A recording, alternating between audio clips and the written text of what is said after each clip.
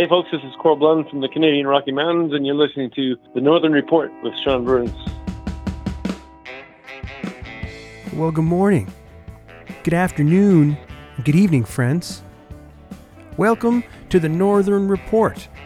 I'm your host, Sean Burns, coming right at you from Winnipeg, Manitoba, Canada, on this inaugural installment of the podcast. Maybe The Northern Report, my monthly column and contribution in the Hockey Talk Times, has brought you here. Maybe you tune into Boots and Saddle on CKUW with me every Tuesday. Perhaps you're a fan of my music or live shows.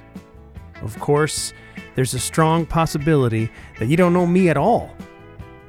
But whatever has these proverbial doors swinging open and bringing you along, I'll thank you for coming to the party today. Here on the Northern Report podcast, I'm going to aim to shine a light on emerging and existing Canadian talent, as well as some of the legends still with us today. My guest on today's show is Corb Lund, the winner of Roots and Traditional Album of the Year at the 2006 Juno Awards. Other hardware include 11 Canadian Country Music Awards, 7 Western Canadian Music Awards, among a long and impressive list of accolades. Corb has released 10 full-length albums and 1 EP since his debut, Modern Pain, in 1995. His most recent release, Agricultural Tragic, came out in June of 2020 on the New West Records label. Corb has always been kind to me and generous with his time. In recent years, I've interviewed him on Boots and Saddle and opened some shows for him and his great band, the Hurtin' Albertans. We caught up on the phone to talk about what's been going on with him of late and to dig into all things agricultural tragic. Thanks for tuning in today, friends, and I hope you'll enjoy my chat with Corb Lund.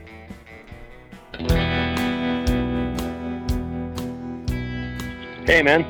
A elderly lady answered the phone on the last call I made, and I was quite confused.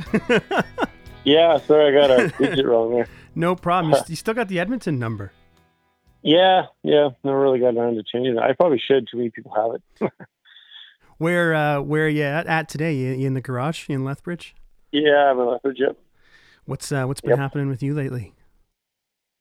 Working on some new tunes and working on some cover tunes and working on some Christmas tunes and taking guitar lessons and voice lessons and saving the Rocky Mountains from the coal mines.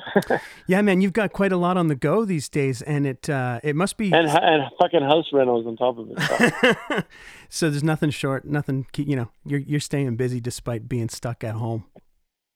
Yeah, actually, I decided early on that I wanted to make sure that I came out of this not having sat on my ass the whole time. You know? Absolutely. Has it been really strange for you to be at home for this long? Yeah, it has. Like your whole adult life. Yeah, I've been doing this since I was 20. So I'm probably not the kind of guy who would have voluntarily taken a year off, but it's kind of good because it's almost like mandatory. What do you call it? Professional development sabbatical. I've been doing. I've been doing a lot of. I've been playing a lot of electric guitar, right? Because I've been fighting with acoustic tone live forever. Yeah. Right? Yeah. Because it's like theater shows when I can put a little mic on, it's a different story. But when you're playing with a band, you're really not playing acoustic guitar anymore. Or so you plug it in, right? Right. So it's like I've been trying to dial in my electric tone and maybe use electric live because it just doesn't. I have a hard time being happy with the tone. I've got the acoustic tone about as good as I can get it if I pick up, but it just doesn't. It bugs me sometimes. And it's like I'm using a magnetic sound hole pickup, so it's basically a single coil electric pickup anyway. So I've been working on playing with the Strata Telly, just trying to, because it just I don't know. Anyway, the electric guitar scares the hell out of me, man. Yeah, well, me too. When I started as a kid, I was playing Black Sabbath shit with a Les Paul, and then when the Smalls started, I was playing bass in that band. So really, since I was in my early 20s, I've never really made peace with country electric tone. Like the only tone I can get around pretty well on like heavy stuff. Like I'm pretty comfortable with that tone, but I've never really done the research and gone down the tone rabbit holes to figure out a country tone, but I'm pretty close now. Me neither. And like you're at the mercy sometimes of a house sound guy with, or like shitty monitors. It's tough to be satisfied with an acoustic guitar tone on stage. Yeah, like it sucks because you're totally right. You can't like even adjust your own levels really. Yeah. Like you can't tune. There's no bass knob or whatever. Are we recording? Yeah, we'll just roll into it. I was just getting a few levels there, but we might as well just roll into it. I was going to say that... you can use any of that shit if you want. Yeah, sure, man. I appreciate you taking the time here, too, by the way. And I saw you guys, like 5 or 6 shows in 2019, and then I haven't seen you since then. I guess last time I saw you was in Cadillac, but I wanted to say you've been doing all this stuff. You've been keeping busy, but you released 2 deluxe editions of a couple of the albums this year, too. Yeah. Just kind of were you planning on doing that kind of thing, or was it like, these are just kind of laying around and we'll get them out while they're kind of laying around? Yeah. Yeah. Like I realized that, you started looking for content during COVID, and I realized that we had a bunch of stuff from Cabin Fever that hadn't been widely released. A couple tracks, as well as the whole album we did acoustically, just for fun, kind of bored. We had an extra day, so we and then for Agricultural Tragic, it was kind of fucked because it was kind of weird because we had it all ready teed up, and then COVID really bit us in the butt because it came at the exact wrong time, right? Yeah, and you guys pushed the release back too, right? Yeah. It would have. It's funny because if it would have happened during a writing period, it wouldn't hardly change anything. But as it stands, it had been like 3 years since we had a new record, and we had, new T-shirts printed, and the van all tuned up, and the new kick drum head all figured out. We had 5 months of touring planned, and then we got like a week into it in Colorado, and we had to come home. Yeah, that must have been pretty scary. Yeah, it was weird because we had a big Canadian tour, but it's been okay because, like I said, I've been spending the time being creative and kind of cool. But yeah, so we had a couple extra tunes on that record. There's 3 or 4 extra tunes that we hadn't released because we just wrote so much for the last record. I really dig the acoustic versions, man. Of Cabin Fever? Yeah, like the cows around, it's like you're really going for it in a different way. It just sounds like you guys are hanging out and playing. It turned out really good, and I think that the fans really like that kind of stuff too. Yeah, I'm going to make my next record like that, I think I'm going to make the next record all acoustic. Really? Like, yeah, I think so. And live. And no, not acoustic, sensitive, lovey-dovey acoustic necessarily, but like Train a Comin', Marty Robbins, Guns N' Roses live acoustic. I think it's great, and you're lucky that, you guys have been together for so long. It's kind of a rarity. You've had the same guys for that long that even if you're not recording live off the floor, you really get the energy and the feel of a live band. And I wanted to ask you how much of Agricultural Tragic was recorded live off the floor, I guess, except for Harry's stuff that he flew in. A lot of it was, yeah. Is that something that matters to you, that you want to do all the time? Yeah. Yes. Yep. The longer I do this, the more I'm into like dents and scratches and warts and stuff. Well, absolutely. It's like I've heard Bob Dylan say stuff like that might not be the best that I could do, but it was the best I could do that day. And it doesn't have to be the same the next time we do it. And you're capturing a performance, I guess. But you guys have been together so long. It's really, I guess, a part of it. Were the records that you made with Harry like that too? The live off the floor? To an extent, but I feel like as the years go by, we get more comfortable with it more. And it's like I'm a little better at letting things go now because. You get in there, it's easy to try and overthink everything, but I have to remind myself that when I listen to records, I love it when somebody, misses a lyric or has a clam or restarts. So I really dig that kind of stuff on records. Like a really noticeable bass mistake. Yeah, it's kind of cool. I like that shit. It's real. Yeah. So the longer this goes, the more I strive for 40 dudes in a room. Agricultural Tragic, before it becomes the name of your album, it's first used as a term for the subgenre of country music that you make. Can you tell me what Agricultural Tragic means to you, where this name came from? Yeah, well, it was kind of a joke, but yeah, for years people ask me what kind of music I make, right? Mm-hmm. And you know how it is. If I say country, then I have to qualify it so people don't confuse me with like, Toby Keith or whatever. So it's like, and my particular stripe of like, there's a lot of rural content in it, as you know, like a lot of Western stuff and horse songs and stuff like that. So yeah, Agricultural Tragic is just sort of like, it's kind of a play on that painting, American Gothic. Mm-hmm. But it's like, it's kind of a joke, but it's kind of real. Like I have a lot of rural ag stuff in my tunes, and there's a lot of human frailty mixed into the tunes too. So yeah, it's kind of a joke, but it kind of is real. It's good. I also have unique unto your own. Livestock Rock is another one. I'll take that one too. Livestock Rock. That's my next record, I guess. When did you write the songs for this? Because I guess you guys would have recorded the record in 2019 in the fall, maybe. Yeah, we had about a 4-year stretch with no albums. So I think it was, I don't know, some of them were quite old. Like by the time I got around to cutting them. Horsepower, I've been playing that for years. That duet. Yeah, I mean, I'd seen you play like almost the entire record live before you guys recorded it. Like you did those 3 nights at the Times Changed, kind of trying to tune them up, I guess. And yeah, that was really cool. Yeah, those shows were booked specifically to dial in the tunes. Yeah, but how much tweaking on the original sort of idea and demo of yours are done on the final arrangements when you bring them to the band? Sometimes quite a bit. Sometimes not very much. It really varies. Yeah, like the guys are. I have a fantastic band, as you know. Like guys are really, really versatile and really good. And yeah, it's funny. Usually I'll bring something in, and I'd say half the time they just know what to do, and it's pretty obvious, right? But then other times they'll surprise me and take it a different way. And sometimes I like it, sometimes I don't. But sometimes it's a really happy surprise. Other times I'll have one that I'm just stumped on. I'm like, I got this thing, but I don't know what to do with it. And then we'll bat it around the room and sometimes come up with something. But they're always good it's really satisfying to see it.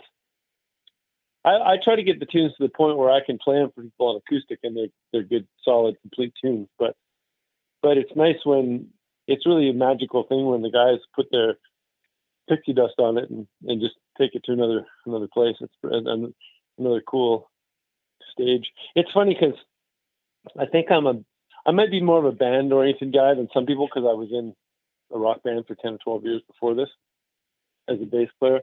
And arrangements are really, really, really important to me. I think arrangement is one of the most key and sometimes neglected elements of songs on records. Like, there's just so much you can do. Like, what drum beat are you using? What guitar tone are you using? Are you doing it half-time or double time or speed up, slow down, change the key? Like, all those things are, and just like interesting twists and turns in the structural arrangement, stuff like that. It's really important to me.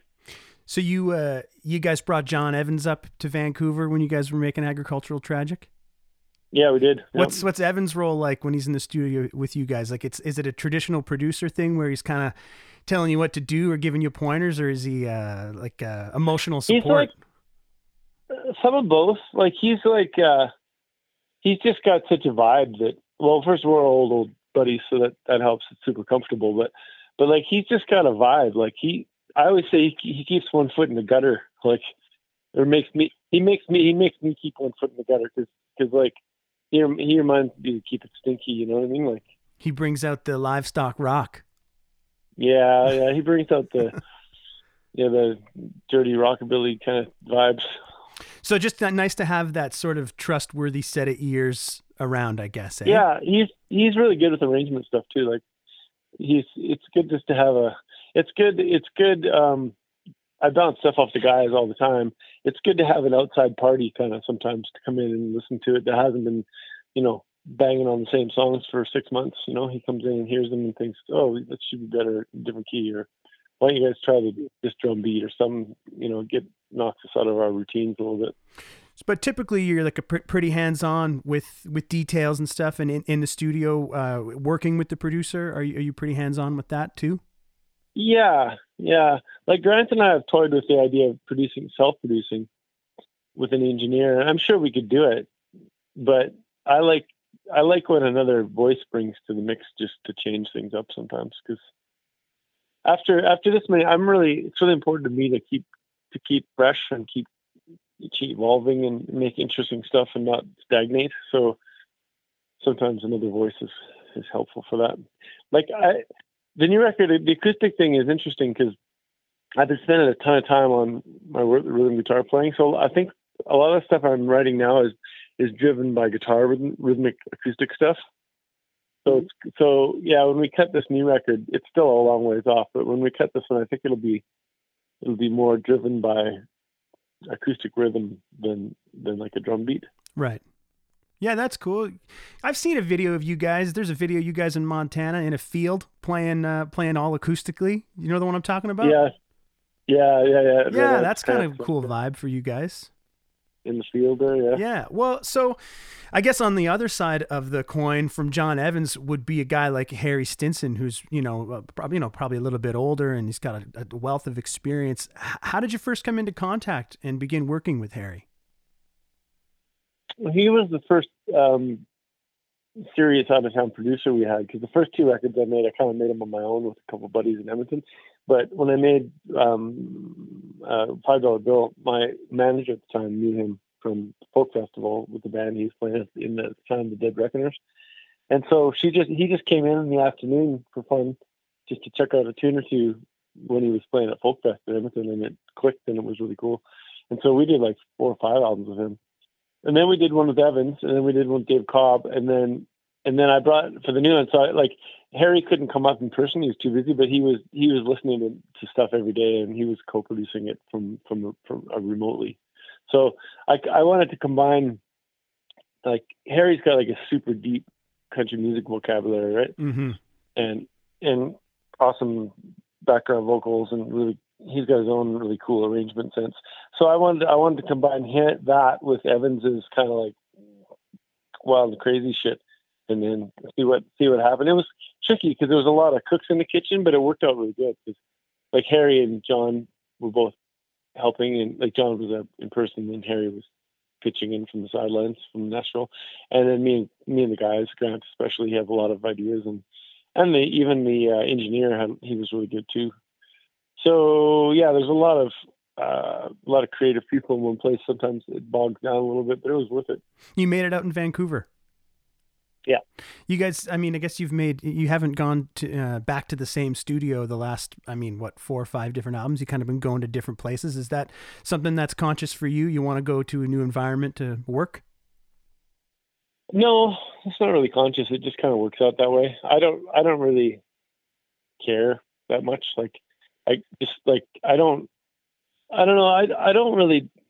I've never done a lot of work in like really nice studios. Like, they kind of freak me out. I like funky, dirty, weird joints. Yeah. So and these days, like, I don't know what we'll do, but if we do this acoustic one, I might do it at my house or at the ranch or something, because there's enough gear out there now, mobile gear. It's easy, right? Yeah, you guys made Cabin Fever up at your place too, right? No, that was in Edmonton. Yeah, at my friend Scott Franchuk's studio in Edmonton. I was just going to say, I feel like the gear is so abundant these days, and it's so mobile, that it's more about just finding a cool place with good people that you like. And Franny's amazing too. Yeah, he's great. So at the end of it, like, you put the record out. It's had some time to breathe and find its place among your other records. Do you feel like Agricultural Tragic is unique in its sound or vibe compared to your others? Yeah, it is. I tried to make the sound bigger. Like, I wanted to make it, but still really like raw and organic and stripped down, but bigger. Like AC/DC does that really well, right? They don't have a ton of tracks, but it's big. And so I think we kind of achieved that. And that it's kind of a rockin' album. There's a lot of stuff going on, but I'm really happy with that one. It's weird because we haven't toured it at all, really. So it's like, I was kind of like grieving about it for a while, but now I'm sort of thinking that, like, this whole last year has been so crazy that I think everybody's going to remember this year. You know what I mean? Like, It's going to be like the Cuban Missile Crisis or World War II or something. Like, like, because we all went through it together, the whole world. And it's like, I think I've had a bunch of people say, "Oh, thank God we had some new music," or whatever. And I'm starting to think that in the long run, like down the road, it might actually live in people's hearts that way. Oh man, like there was a ton of great work that came out last year. Yeah. So I think that'll be okay. Like, it would have been nice to tour it and sell the T-shirts and all that shit, but I mean, in the grand scheme of, my artistic output over my lifetime, I think it'll hold a unique place. I wrote about it in the Honky Tonk Times article. I said that, it's a really nice blend of country and Western music and stories, and your songwriting is always a real consistent bright spot. But I also wanted to talk about the band, because they are, like you said, they are such a pleasure to watch and listen to. I said that Corb, Lund and the Hurtin' Albertans are not a country band in the traditional sense of the term, but the record will reinforce to anyone who may have forgotten that you guys are truly like the tightest band in the land. And it is a rarity in the circles that you guys run in, I guess, especially in a place like Texas with the beefed up bands, that you're a 4-piece. I guess you've always kind of rolled like that. Well, I guess the trio before Grant, but have you ever been encouraged or considered beefing up the band beyond the 4 of you? I've thought about it, but I mostly lean toward sparsity. Like even in our group, I sometimes am trying to find ways to find more space. Yeah. And so, like, I don't think another person would be. Like, if I did have somebody, it would be somebody who like, this is my wish list. It'd be somebody who plays fiddle, piano, and is a killer backup singer. And he drives himself to the gig. Yeah. and he sleeps in a crate. Yeah, I mean, not to suggest that you need to. What's that? I said not to suggest that you need to beef up the band. Just always kind of wondered about that, like, especially rolling with those 5-6-piece bands like all the time down there, I would imagine. Yeah, I don't know. Like, a lot of the time, it sounds like too much to me. Like, because if you got a steel player, he's playing steel all the time, right? If you got a fiddle player, he's playing fiddle all the time. I'd rather have. Like, I really love what Grant does. I think it brings a real, like, it's like a stew, because, like, okay, we'll do a couple of songs and then steel, then he'll jump to the mandolin, then he'll play Kelly and baritone, and he mixes it up, right? Yeah, he's got a ton of stuff on stage with you. It's pretty crazy to see his load in. Yeah, he works pretty hard. He covers a lot of space as one guy on a guitar, though. Yeah, he does. Like, without overplaying. I'd rather have that than have, like, a permanent steel player and a permanent, mandolin player. Like, I like the sparsity of it. I almost like I'm looking forward to the acoustic record for that reason.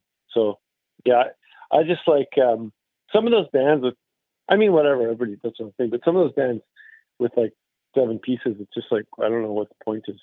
Just like a wall of sound. I'm not really into walls of sounds. I'm into, like, I read a lot of words per square inch, right? So yeah, it's important to me. And I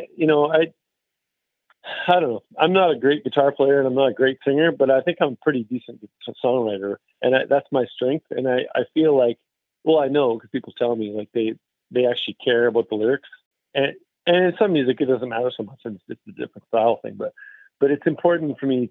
I work pretty hard with my sound man to make sure that the words do get out to people as best they can, because when you start getting huge bands, it's tougher to make space for the lyrics.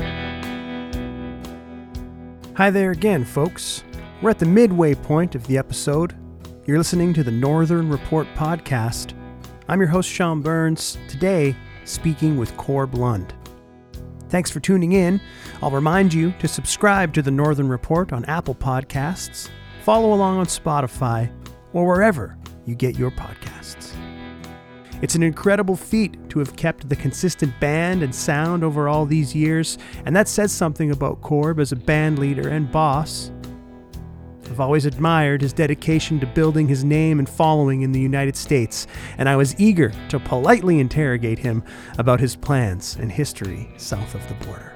So, I guess you guys do spend a lot of time touring outside of Canada, and I always feel like, most artists or musicians or comedians or whatever the artistic discipline is, the goal is to sort of, make it in the United States. to have some sort of level of consistent earning or fan base down there. And I really admire how you've always taken the band out of Canada and had this strong focus on the United States.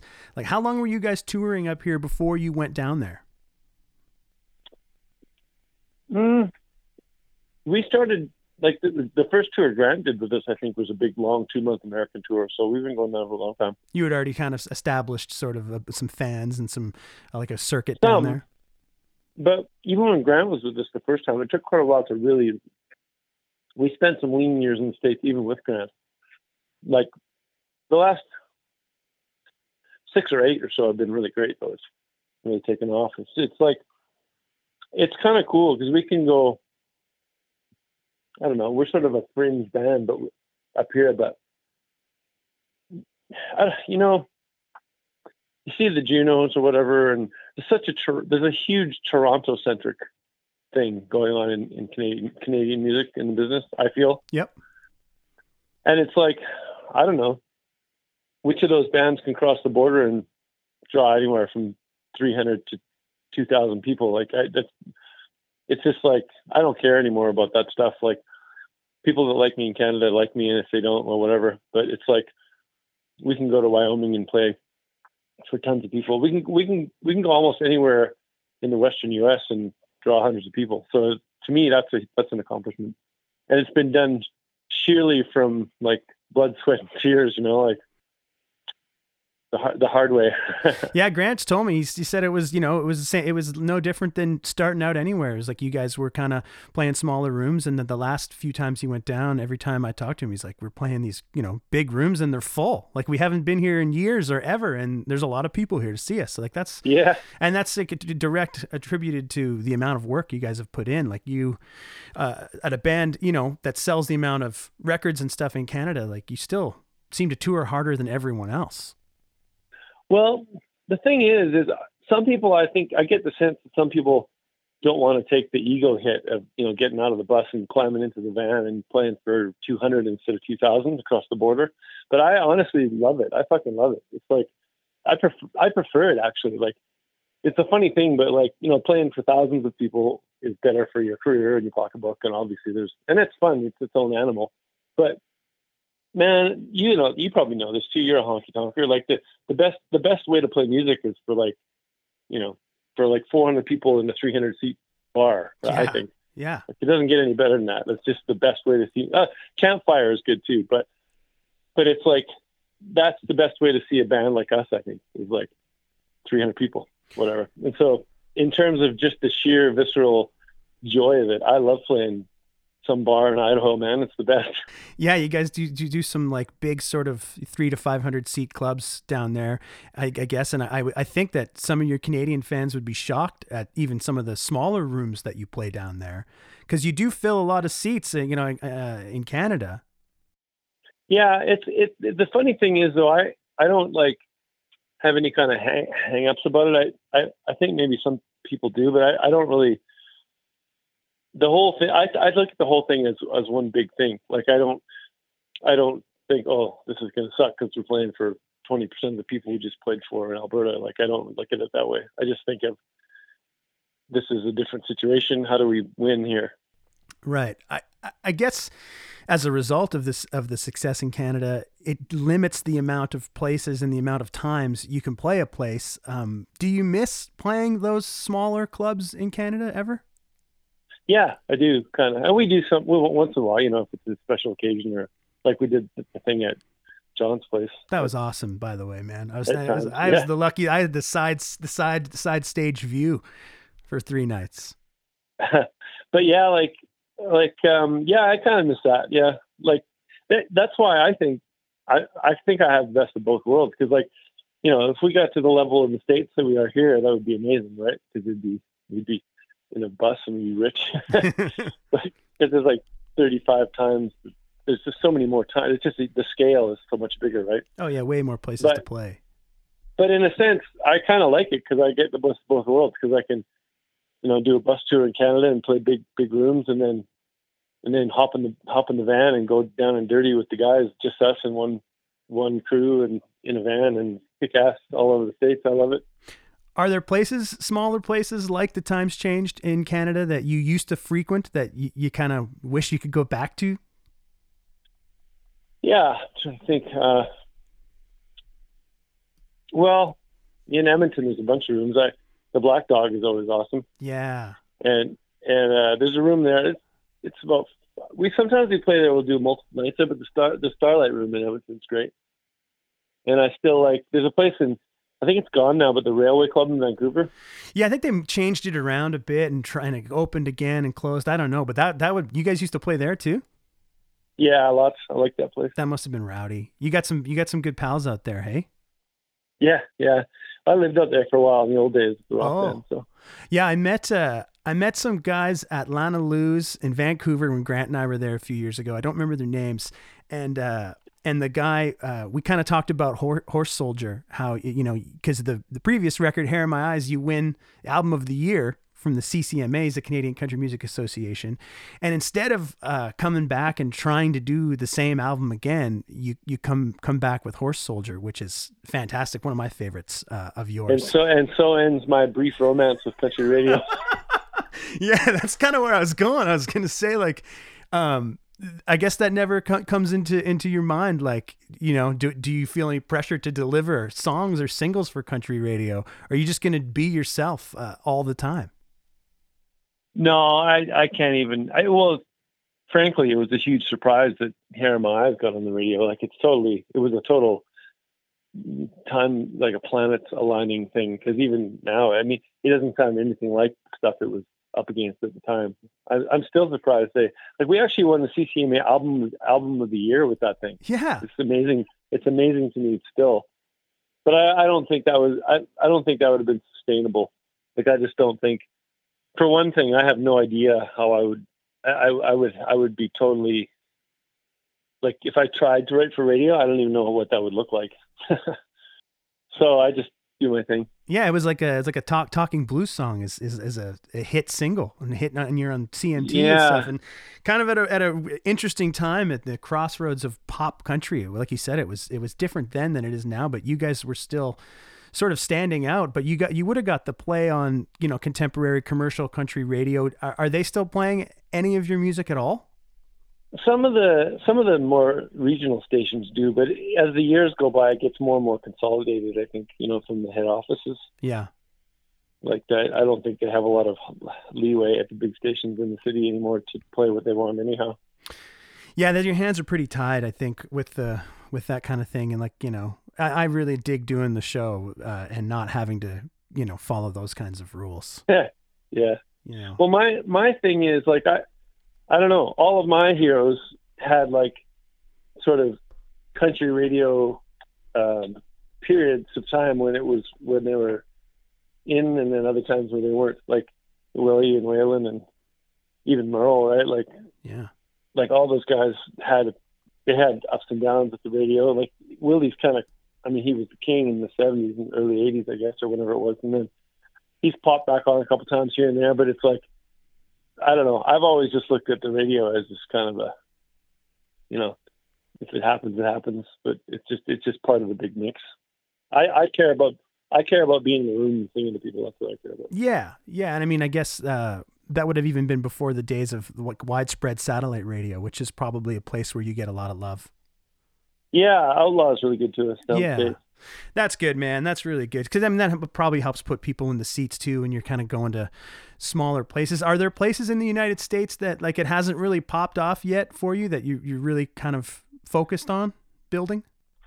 Well, the last few years it's been really amazing because we hardly ever had a show where, we went years where, there'd be like 10 people here or 20 people there.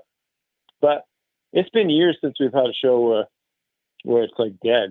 So even parts of the U.S. where we hardly ever go, there's, you get 100 people at least, enough to play to, right? But it depends widely on region. Like, our best areas are the American West, like Wyoming, Montana, and then all the way down to Oklahoma and Texas. Texas really embraced us because they have their own scene down there, right? Oh, yeah. And a bunch of my friends are in bands, and they've sort of adopted us into that world. So Texas and Oklahoma have been good to us. But, like, yeah, Montana, Idaho, Wyoming, close to home, and Colorado. Those are great. I was just going to say the last few years we've expanded and done more work in Arizona, New Mexico, and Northern California, all the ranchy places, right? I've noticed the third base coach signs from the side of the stage that you flashed to the band. I don't know if I'm if this is something that's a secret, but there's no set list. You're just kind of giving them the signals as to what's coming next. Has that always been the case? Yeah, we haven't used a set list for many years. We have like so much material that, like right now, after a year off, we could probably play half our stuff without much. And like if we've been on the road for a couple months and I'd get bored and deliberately dig into the back catalog. We get to the point where we can probably play, I don't know, 75, 80% of our stuff. That's impressive. Yeah. So with 8 or 9 or 10 records, it's like playing the same 15 songs every night would put us all to sleep. So I just call audibles all night. And so therefore, if it's one that I start, I just start it. But if it's one that the drummer has to count in or something, Brady has to count it in, then I give those guys a signal. And then it looks like we have a set list because we just seamlessly go into the next tune. Do you ever talk about it before the show? Like, I want to do this one tonight or anything like that? A little bit. I usually tell the guys which the first couple tunes are going to be, and then we just kind of go off into the wild blue yonder from there. But like, I also have a subset of hand signals for Grant and Kurt, because especially Grant, because I have to tell him which instrument he's going to first. Oh yeah, okay. So I tell him what instrument, and then I tell the band what song. And now Kurt's been playing electric lately too, so I got to tell Kurt and Grant what they're playing, and then I got to tell them the tune. So Grant's still the new guy, even though he's been there for probably 15 years. At least, yeah. How'd you guys find him? My ex-girlfriend Debbie, who was sort of my manager in the early days, saw him playing with Nolan, I think. Oh, cool. Coming through town in Edmonton, and said, "Hey, I think I might have found a guitar player for you." So, and that was it. Worked out pretty good. Yeah, it worked out pretty well. In between records, sort of, I guess, I think it was 2019 as well. You guys put out the covers EP. Yeah. And you had Ian Tyson singing with you on the AC/DC song, which I thought was pretty nice little thing. I mean, obviously Ian is as big as it gets as far as legends in Canadian country music goes. Do you remember hearing his songs like when you were growing up? Was he someone you always looked up to? Yeah, for sure. I wasn't as aware until I was like, when I was in my metal stage, not so much. I mean, I'd always heard the classics, right? Mm-hmm. But I got, once I started writing Western songs, I started really digging into this stuff deeply. Where'd you meet him? I met him at a show years ago. I was on a Ian Tyson tribute show. It was like a bunch of us doing his tunes, and he showed up to the Calgary episode and came and met us. And I was kind of nervous, but he told me he liked my $5 bill song, so I was happy with that. That's awesome. And you guys still to this day are close pals. Yeah. I haven't been able to visit him as much because of COVID and everything, but I talk to him pretty regularly. I mean, your love of Ian Tyson and Marty Robbins, and then Black Sabbath and AC/DC is well documented. And I recall you and I once talking about Jim Reeves. Even is there any music that people might be surprised to learn that you're a fan of? Oh, probably. I mean, I like Norwegian church burning black metal quite a bit. Yeah. Yeah. Still got the metal in you. Yeah, I like Entombed a lot lately. I've been listening. It's a band called Witchery that we met years ago. It's really good. And I don't know. I like the Pogues a lot. And there's this band from the 60s. This Irish band that I like a lot. They sing all these traditional Irish tunes. That's fun stuff, man. Yeah, and I like the Eagles a lot. Maybe that's not a surprise, but I'm a big Eagles fan. And I like been pretty big Woody Guthrie stage lately. Are there some current artists that you've been listening to, or like new ones that you've discovered that you like? You know what's weird? There's this band they play on country radio that's the best band I've heard for a long time. They're called Midland. Oh yeah. I actually kind of dig them. I don't know who's writing the songs, if it's them or somebody else. And people say they're kind of a record company creation, but I don't really care. I like the music. Like, it sounds like a combination of Dwight Yoakam and the Eagles and George Strait to me. I like those guys. And I like, bands in the States that are friends of mine. Like Turnpike Troubadours are one of my favorite bands. And they're not a new band, but they're an indie band kind of. So, so just circle back real quick to country music, even though, we've kind of established that you guys transcend the term country music. Like, is it important for you to preserve the sort of traditions and the sounds in the country and Western sound of music?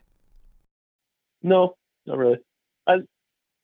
I don't, I use them because I like them, but I'm not one of those kind of, bow down at the altar of country music people. I just kind of strip mine all that stuff for sounds that I like.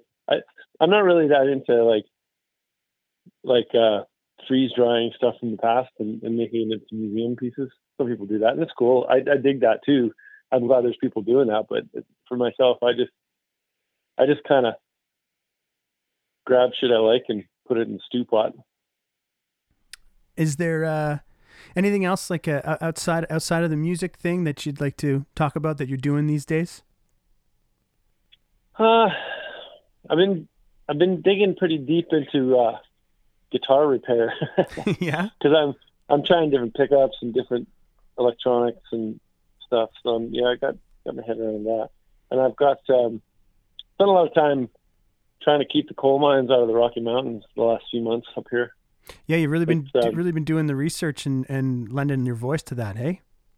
Yeah, and I don't do a lot of that because I don't know. I usually like to leave it in the music, but this is the biggest threat to the most people here I've ever seen. Like, it could mess up the drinking water for millions of Albertans. So it's like a bad deal. Like, we're not getting any money out of it, and I don't even understand why we're doing it. Like, I think it's, I don't know. Somebody's probably getting paid, I guess. That's how it works. Yeah. Or else they're just too stubborn. But I think they misjudged Albertans' feelings about the Rockies and how important that is to our identity, and not just like everybody, like city people, rural people, First Nations people, left-wing people, conservative people. It's like everybody's pissed off about this. So, and they did it real quiet. They got rid of the old coal policy on a Friday afternoon, long weekend in May last year or something. And it's been kind of like sneaky and dishonest the whole time. And I don't care about political parties. I could give a shit about I don't really like any of them for different reasons. But I'd say the same thing no matter who is doing this. It's ridiculous and it's outrageous and terrible. So, well, it looks like you got a lot of support. Yeah, it's coming, but the governments, they're good at this. They keep pretending that they fixed it, but so that everyone thinks it's fixed, but they're not really fixing it. They're just like pretending to fix it. So it's going to be a long fight. Taking up a lot of space in your brain and a lot of time in your day. Kind of is, yeah. Like, I don't really want to be educated about the coal business, but I am.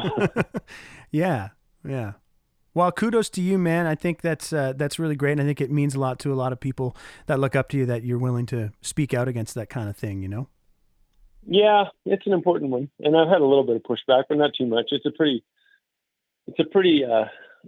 the funny thing about it. Not that many people are in favor of it. The government just keeps plowing forward with it anyway. If they're not careful, it might get them unelected, I think. But it's not one of those issues that's 50-50. It's pretty, there's a few people that are into the coal idea, but really, really not very many. So it's not a huge risk to me or anything, but yeah, there's pushback, and it's kind of been good for me because I don't know.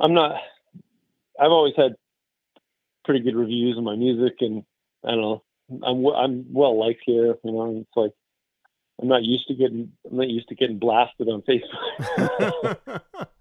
But it's kind of good. My skin is thicker now. It's like it's good not to be like Mr. Golden Boy all your life. Well, like I said, man, like it's commend you for that, and I think people really appreciate that. Yeah, it's important. I think it's important. There's a lot of good people working behind the scenes.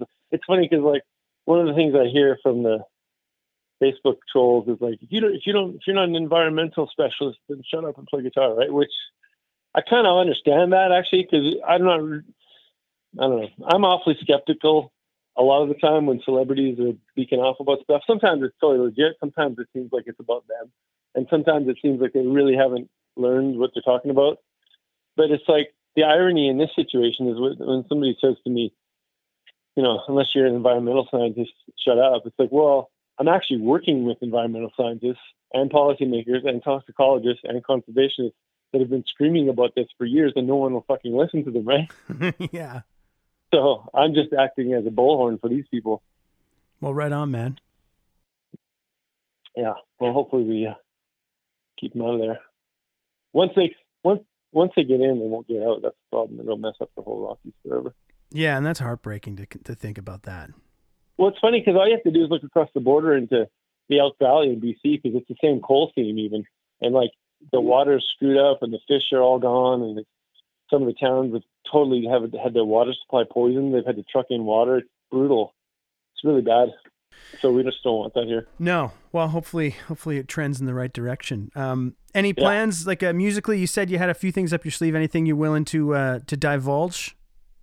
Yeah, I'm working on the next thing we're gonna do is we're making a record called Songs My Friends Wrote. Oh, cool. And so it's all songs my friends wrote. So it's like Ian and Hayes and Jeff Berner and Mike Plume, all my buddies. Oh man, my that's favorite great. Teams, all my friends. Yeah. I guess it's hard to plan, with COVID and stuff. But is there any loose plans as to when you guys will do that? Well, we might. I think we're going to cut the stuff and then maybe release singles on a schedule kind of thing, and then put it all together at the end. I think that's the idea. And I'm working on some stripped down, smoky Christmas songs. Oh wow! None of the Jesus ones, just the ones, just the non-religious ones. Like I've always liked "Have Yourself a Merry Little Christmas," kind of sad, and I've always liked "Silver Bell." And in the wider view, I'm working on a new record. It'll be a while for that, but I'm in the middle of in the stage where I'm just mucking around trying to figure it out. I'm sure you guys will spend a good chunk of when you get back out on the road, hammering the agricultural tragic material. Yeah, probably will. Like, you didn't get to tour it in the traditional sense, but I think people will still be pumped to hear it live. Yeah, I think so too. Yeah. I think our first big tour after this will be pretty fun. Yeah. Yeah, I guess you guys still have Canada to do yet. Yeah, we haven't done a Canadian tour in a number of years now. Those must be really fun. Yeah. They're almost so, at least for me, like in my experience, they're so big that, not that they're that big for some people, but for me they're big. And it's just like, it's almost out of control. Like it's just so much to do. Like there's press and there's interviews and there's pre-show stuff, and it's just a big operation. It's not almost a relief to pop down to Montana, play the bars. Yeah. But it's fun.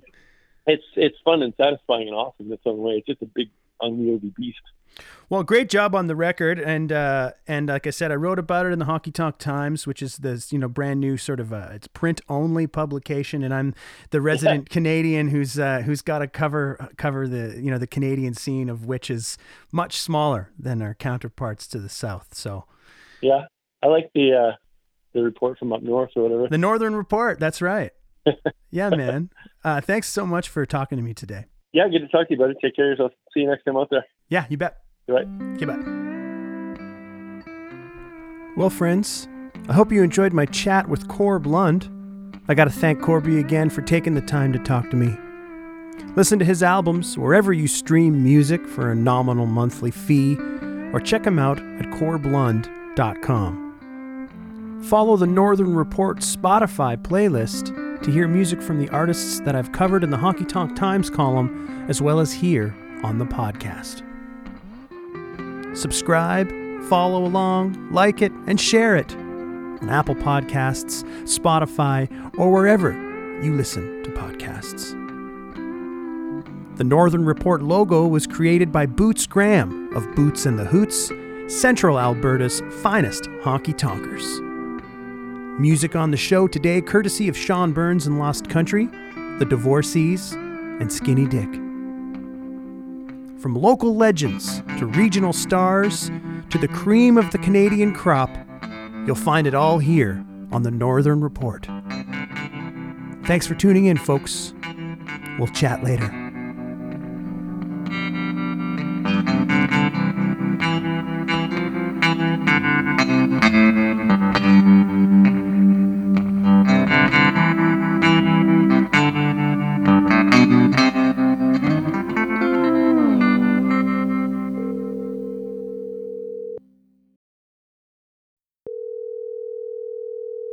Hey.